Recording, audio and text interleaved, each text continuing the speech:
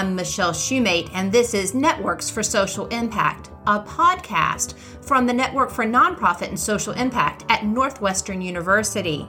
Stick around to hear research insights on how organizations working together can and do move the needle on the most pressing social issues of our time. Today, we're continuing our series, Networks for Social Impact in Education, where we're highlighting a few of the successful networks that we studied in our research. Today, I'm grateful to welcome to the show Christina R. Scott, the CEO of Learn to Earn Dayton in Montgomery County, Ohio. Christina is a relatively new CEO, joining Learn to Earn Dayton in September of 2020. Before that, she led Alabama Possible as its executive director.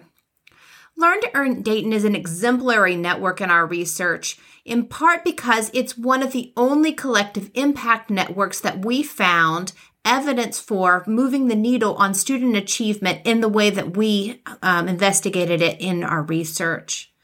Learn to Earn Dayton is a large collective impact network that really epitomizes the ways that systems alignment and in particular data can be used in order to, in Christina's words, shine a light on particular problems and bring everyone together into systems alignment as a process. One of the things that I particularly appreciated in this conversation is Christina's willingness to be authentic about where Learn to Earn Dayton is as it pursues greater equity in its work. And in doing so, highlight some of the directions that they're heading as a network. I'm sure you're going to learn so much from this conversation. Today, I am welcoming Christina Scott from Learn to Earn Dayton. Christina is a relatively new executive director to Learn to Earn Dayton, though she's been in the field for a long time. So welcome, Christina. Hello, thank you so much. And it's great to be talking to you about the work of Learn to Earn Dayton in Montgomery County, Ohio. So let's just jump right in. Tell me a little bit about the work that Learn to Earn Dayton has done. Tell me about its history and where you find yourself now. So Learn to Earn Dayton is a Cradle to Career initiative, and we work across Montgomery County, Ohio, which is the county that Dayton is in. We are celebrating our 10th year as a standalone organization, and we work from birth until folks are in the workforce to make sure that everyone has access to the opportunities they need to be successful. And one of our key phrases is that talent is everywhere, but opportunity is not. And so we really work to break down barriers that are based on race, that are based on socioeconomic status, gender, geography, whatever we need to do so that truly every student has opportunities that they need to be successful. Wonderful. And so one of the ways that I came to learn to Learn to Earn Dayton was through our research study on networks for social impact in education. And one of the things that we found in that research is that you were one of the 8 networks we identified as being successful in moving the needle on student achievement and how we measured it. And that we found you really to be exemplary in terms of learning and systems alignment. So I want to kind of dive deep into that. Tell us a little bit about the logic of change. How does Learn to Earn Dayton go about improving student outcomes from cradle to career? We're part of the National Strive Together network. And so we have a set of metrics that we measure our work against. We measure kindergarten readiness, 3rd grade reading, 8th grade math, high school graduation, post-secondary enrollment, and post-secondary completion. And so having that set of metrics that are rooted in research, rooted in best practice, and being able to manage to those is very helpful. There are so many things in this world we can measure. And so it is very helpful to be part of a national network that has said, these are the high impact practices. These are the high impact measurements. And then we can get down into some of the contributing factors. And so my introduction to this work was in Birmingham, Alabama, where I was running a statewide organization. I had read the article about collective impact in the Stanford Social Innovation Review, where the Strive partnership was highlighted. And Jeff Edmonston, the founder of Strive, was coming to town a lot to do work as the Central Alabama area was putting together its own collective impact Cradle to Career initiative. And one of the things that he said is that when they started this work, they thought that the outcome they needed to measure against for college enrollment were high school field trips to college campuses. And what they discovered is that it was FAFSA completion. And so if a student completes their free application for federal student aid, they are so much more likely to attend college. And 9 out of 10 students who complete their FAFSA attend college the following fall. They were able to set up a regression analysis and really see that that was the one measure that was critical for increasing college enrollment. And so from that, we also measure FAFSA completion across the 16 school districts in Montgomery County.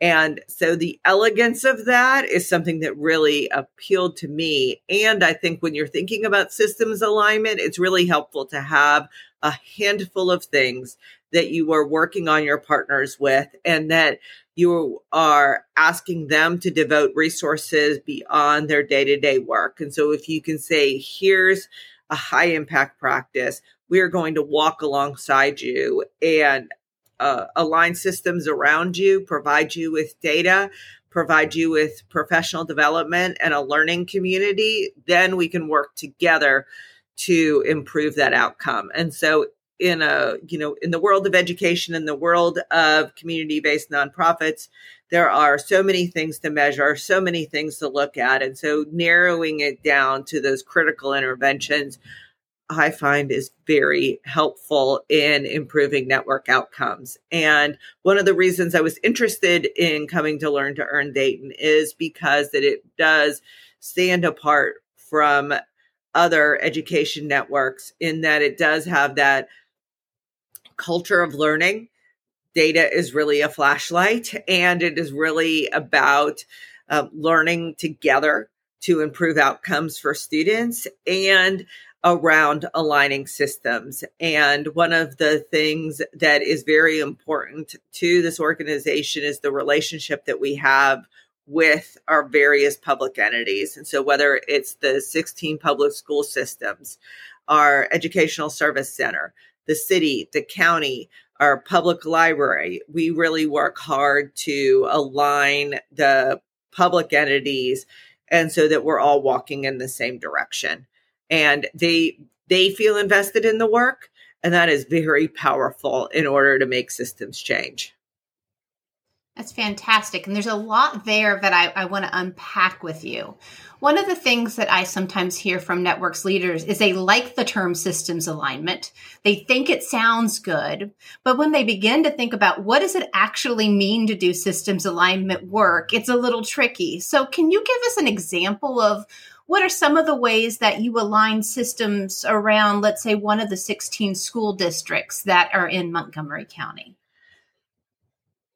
Having those common outcome measures is really the beginning, and it's one of the preconditions for systems alignment. Because if you're clear on what you're measuring, what your goal is, and then that makes it easier to align things towards that goal. And so sometimes in aligning systems, is it more important in what you say no to than what you say yes to?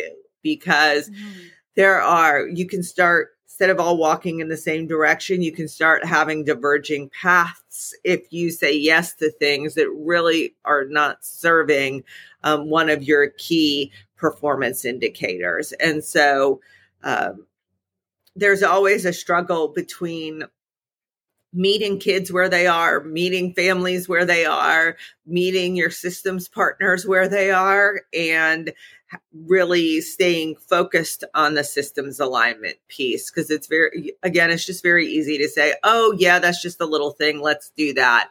And then it can take you off into a whole different direction. And so, I find that systems alignment is being really clear on who you are and what you're doing as an organization, not being afraid to say no when it doesn't really align. And then what you say yes to, you double down on those yeses, and also herding cats and making sure everyone continues on the same path. And so it's a process, and it can be challenging as a new leader in a community to think about doing systems alignment and respecting each school systems or each student's and family's journey.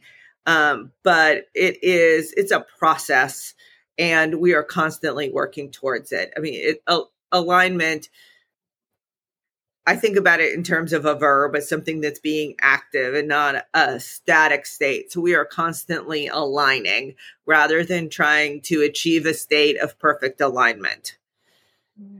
That's good. I like that idea of it as a process. I think that's very accurate, because I can imagine as a network leader, you constantly have to be attuned to that, or else things move out of sync very quickly as organizations take on new priorities that come their way. So that's a really great analogy. Thank you. And it's something we got to manage internally and externally. It's not just about managing external alignment. I spent a lot of time in thinking about internal alignment as well. And so I want to recognize that it's a challenge, even for the folks who are asking you to align. It's a challenge for us too. That's good. Well, of almost any of the networks that we've studied in this particular research report, Learn to Earn Dayton is probably the exemplar for using data. And you mentioned earlier that you like to use data as a flashlight. Can you tell me more? What do you mean by using data as a flashlight? What do you use data to do? How does it drive any of your processes? I'm thinking mostly about FAFSA completion. One, because I came from a statewide college access and attainment organizations and have done a lot of work around FAFSA completion. And it's also something that you get weekly updates on. And so it's really something that building in that continuous improvement is baked into the system. And it really isn't about, when you're working with your partners to use data to drive outcomes, it's not about telling them what to do. It's about asking them where they are and what their barriers are, what's working well. And it is really about shifting ownership to the people who are closest to the work. And for FAFSA completion, we found that that's school counselors. They're typically going to be the person that is coordinating the work within a high school for students in their college going plans. And they can have champions like the government and economics teacher or a coach, the senior class sponsor, but the school's counselor is typically at the center of that. And so we send out regular email updates to our FAFSA champions. Give them the data about where their classes are going, let them see where everyone else is, and then shift the conversation to them on what do they need to be successful, what is working, what if we gave you more resources, what would help you move the needle.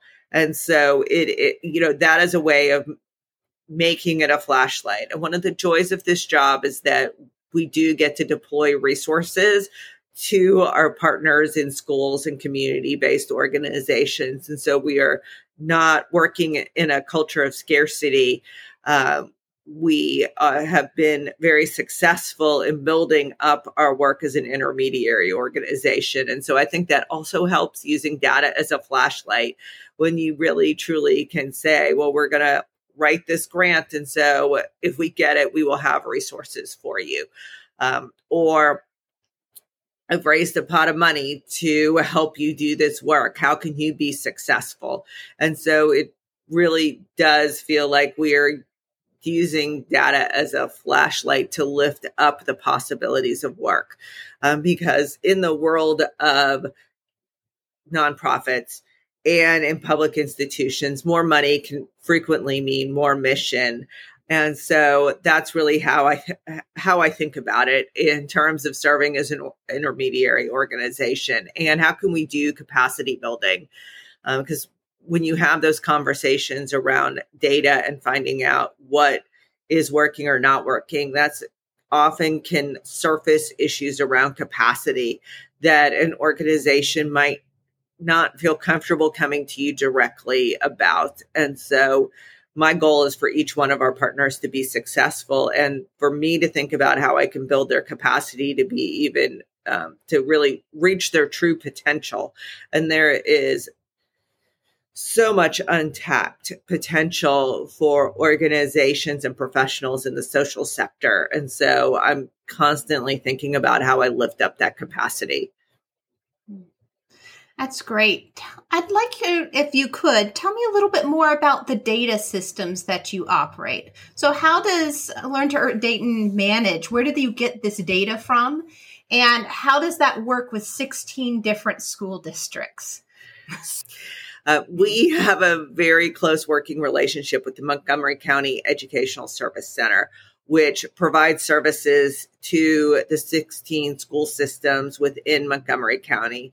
And we have very close relationships with each one of the 16 public school systems.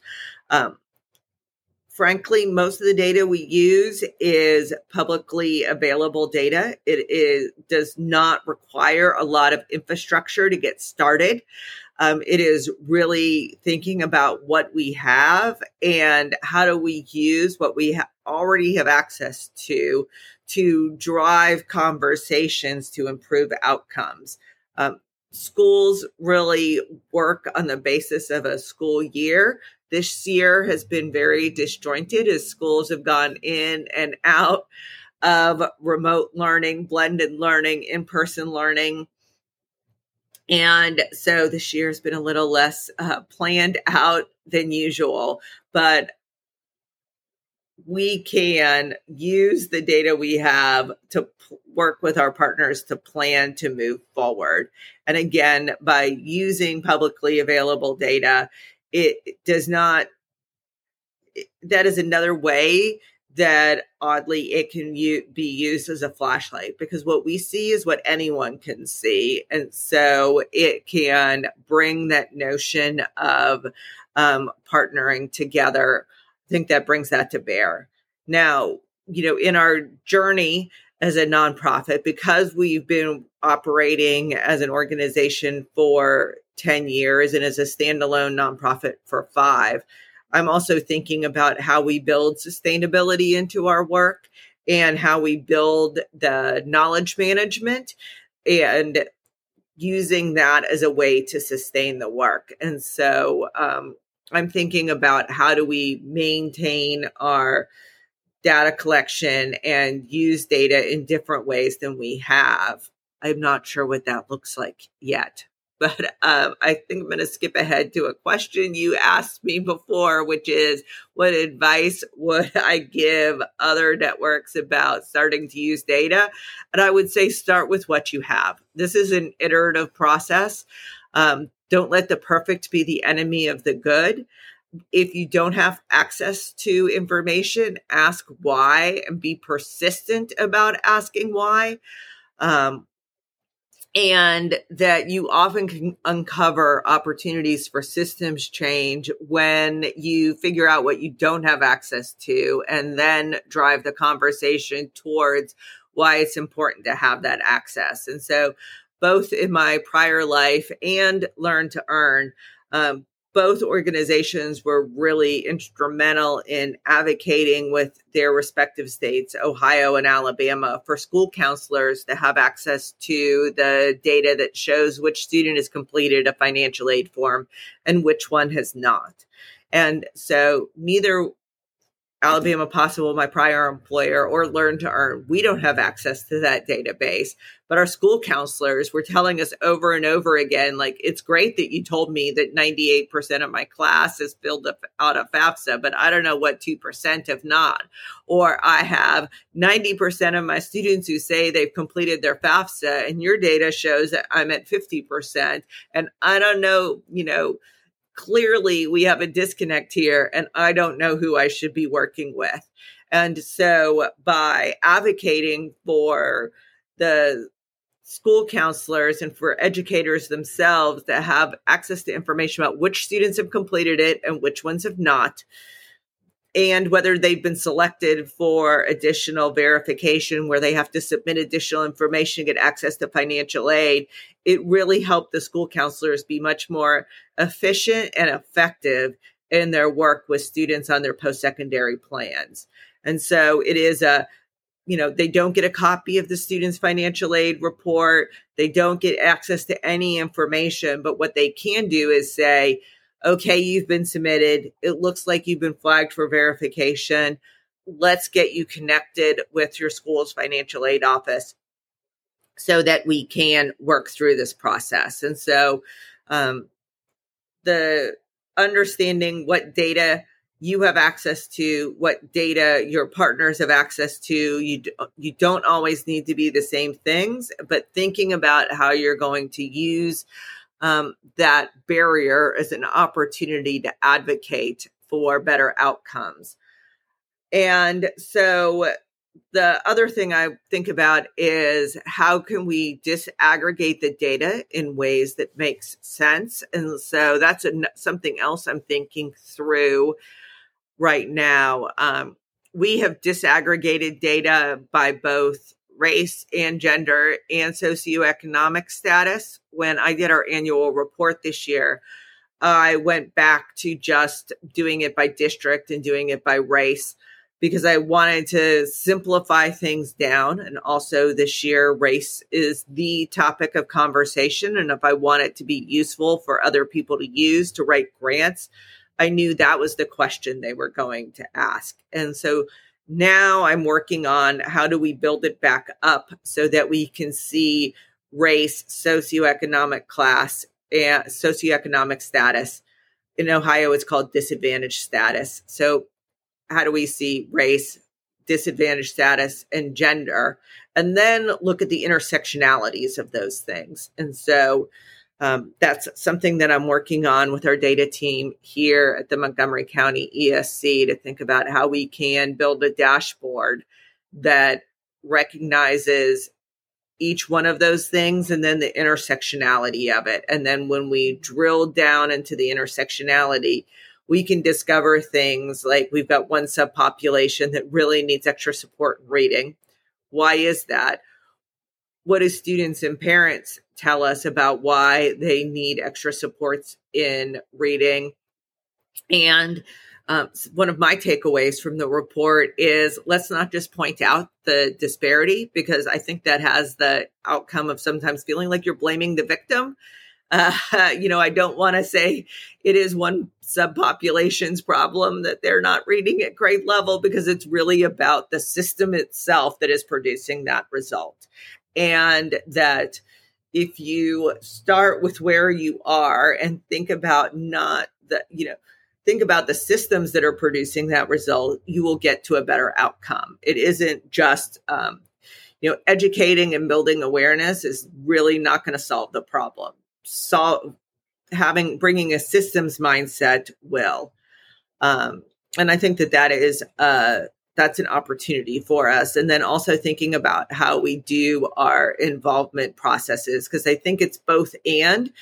Your reports talk about involvement and systems thinking, and I think it's a both and. You've got to have both the people who are impacted by the broken systems who are telling you what's going on. Like, no one knows the system better than the people who are impacted by it. I'm a white cisgender woman. I have no children. I have no idea what it's like to raise Black children in Dayton, Ohio. And I need the involvement and the ownership of parents to tell me how to do my job. and what to focus on. And then I can translate that up into the big systems and work with students and families on how we're going to break down those systems.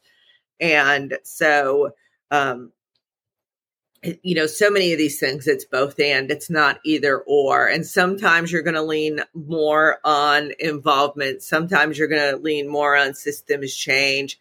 And it is really, at different points in the journey, you're going to use different methods and tools to get where you need to go. I think that, you've hit on a lot of really great points there. One of them is that disaggregation of data is often really tricky, and it really requires a mindset shift to, instead of thinking about the student or the families as the problem, thinking about the system that created the inequity as the problem. And so I wonder if you could reflect a little bit on how Learn to Earn Dayton have used that disaggregated data to begin really working towards addressing opportunity gaps. How has data informed some of the work that you've been doing around equity, and particularly racial equity? So I'm going to speak more on my observations and not on my personal involvement, and leaning on the reports themselves, which talk about how we have used disaggregated data to raise awareness, to bring attention to opportunity gaps, and to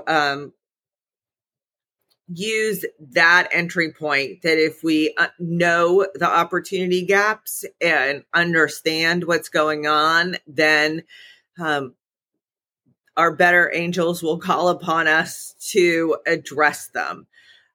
And in the last year, I've had a big mindset shift in how I approach these things. I use data a lot in my last position and went all over the state of Alabama talking about why Alabama is persistently one of the poorest states and pointing out the opportunity gaps. But in the last year, I have really had a mindset shift that unless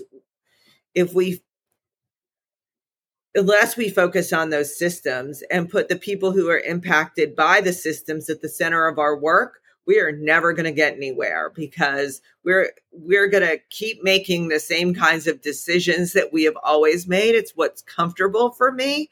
And so I'm going to continue to use that mindset. But if I really think about how I engage with people impacted by systems, then I am much more likely to have effective systems change. We've done a really good job of shifting ownership to educators at Learn to Earn Dayton.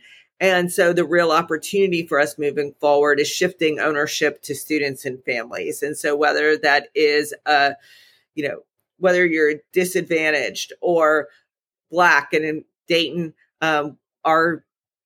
we have very few people who do not either fit white or black white multiracial. That is almost the entire community. And so if we don't put those folks in the center of our work, then we're never going to change the systems. And so that's really where I think that involvement and systems change are mutually dependent conditions. I also think about how if we don't start naming the disparities that exist for our Latino families, that we are also going to create conditions where they can grow and persist. And so, while it is true that in Dayton, most folks fit somewhere Black, white, or Black, white, multiracial, something that I want to do is really start teasing out more of the racial disparities that paint a fuller picture of our community. Because if you don't measure it, you can't fix it.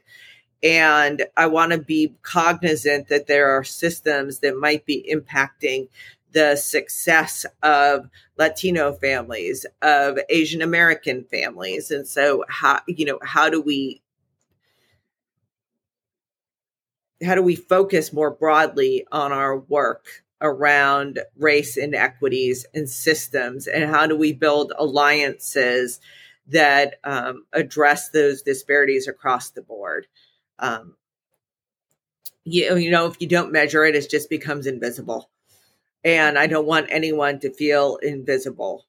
And recognized, again, as I was doing our annual report this year, I really intentionally scaled it back to just race and black and white. And because I really felt like I needed to bring it back to its barest essentials.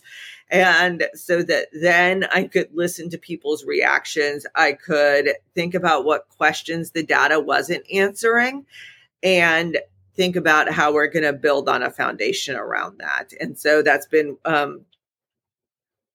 also one of my big takeaways is that we should be, where possible, where there's enough student data to report it, we should be reporting on racial groups other than Black and white. Good. Well, I mean, you started to hit on this already, but I wonder as we wrap up here, can you talk a little bit about where do you see Learn to Earn Dayton going in the future? You're stepping into the role in the middle of a pandemic of the executive director of this 10-year-old network and one that's achieved quite a bit of success. What do you look forward towards as you take us into a post-pandemic reality? So I see what's next for Learn to Earn Dayton is continuing to operate as a learning organization, to continue to rely on data and to being able to drive systems change. And I think that an interesting shift in my work and my thinking is I came from Birmingham, Alabama. It's the conversation around race in Birmingham is very different than it is in Dayton, Ohio. Birmingham is internationally known for its history of racism. And in Dayton, we don't have that written history. It is much more of a hidden history around the legal segregation and discrimination.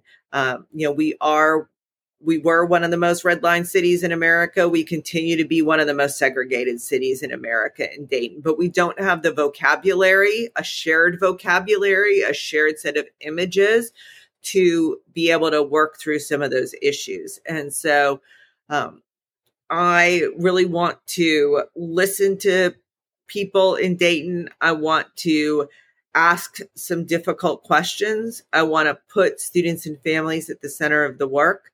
And I think by doing that, then we can think about what future do we want to create together. And one of my favorite phrases is more will be revealed. So I don't know what that future looks like. I know that I'm going to keep working at it. My board is going to keep working at it. My colleagues are going to keep working at it because we will achieve much more as a community when we are willing to be uncomfortable and are willing to work through some of these challenging conversations. Dayton, at the turn of the 20th century, Dayton was the Silicon Valley of its time. It had more patents per capita than any place else in America. And I know that spirit of innovation and entrepreneurship and risk-taking is here. And so by building on that history and being willing to take some risks, we will achieve so much more in the end. But there's no roadmap for this work. It's not like I can, type in on my map, my Google Maps, it says, what's the way to economic prosperity. I do know we have our milestones. We have our key performance indicators. And if we keep a mindset on that, our mind focused on that and be learning and again, being willing to be uncomfortable, then we will get to a better place. So I am excited about what the future can hold. And there are really great things happening in Dayton, Ohio, and want to think about how do we scale up that work? How do we make sure that we really institutionalize what we have done and work together to create a better future for our community. That's fantastic. So if people want to learn more about what you've been up to and where you're going, where can they learn more about Learn to Earn Dayton? What websites, what social media are you on? Where can people tune in? Okay. We're on the web at learntoearndayton.org, spell out 2TO. We're also on Facebook, Instagram, and Twitter, and you can search for Learn to Earn Dayton. And we really learn by being part of networks and being part of learning communities. And so I look forward to continuing this conversation and learning, seeing what else we can learn together. Wasn't that just a fantastic conversation? If you'd like to learn more about the research that Christina and I were discussing, please visit on the web at nnsi.northwestern.edu and download the reports in the series Networks for Social Impact in Education. And there you can learn more about how you can use systems alignment and learning theories of change to make a social impact, and more about the equity report that Christina particularly referenced, and how you might combine both involvement and systems change processes in order to better center equity at the center of your work.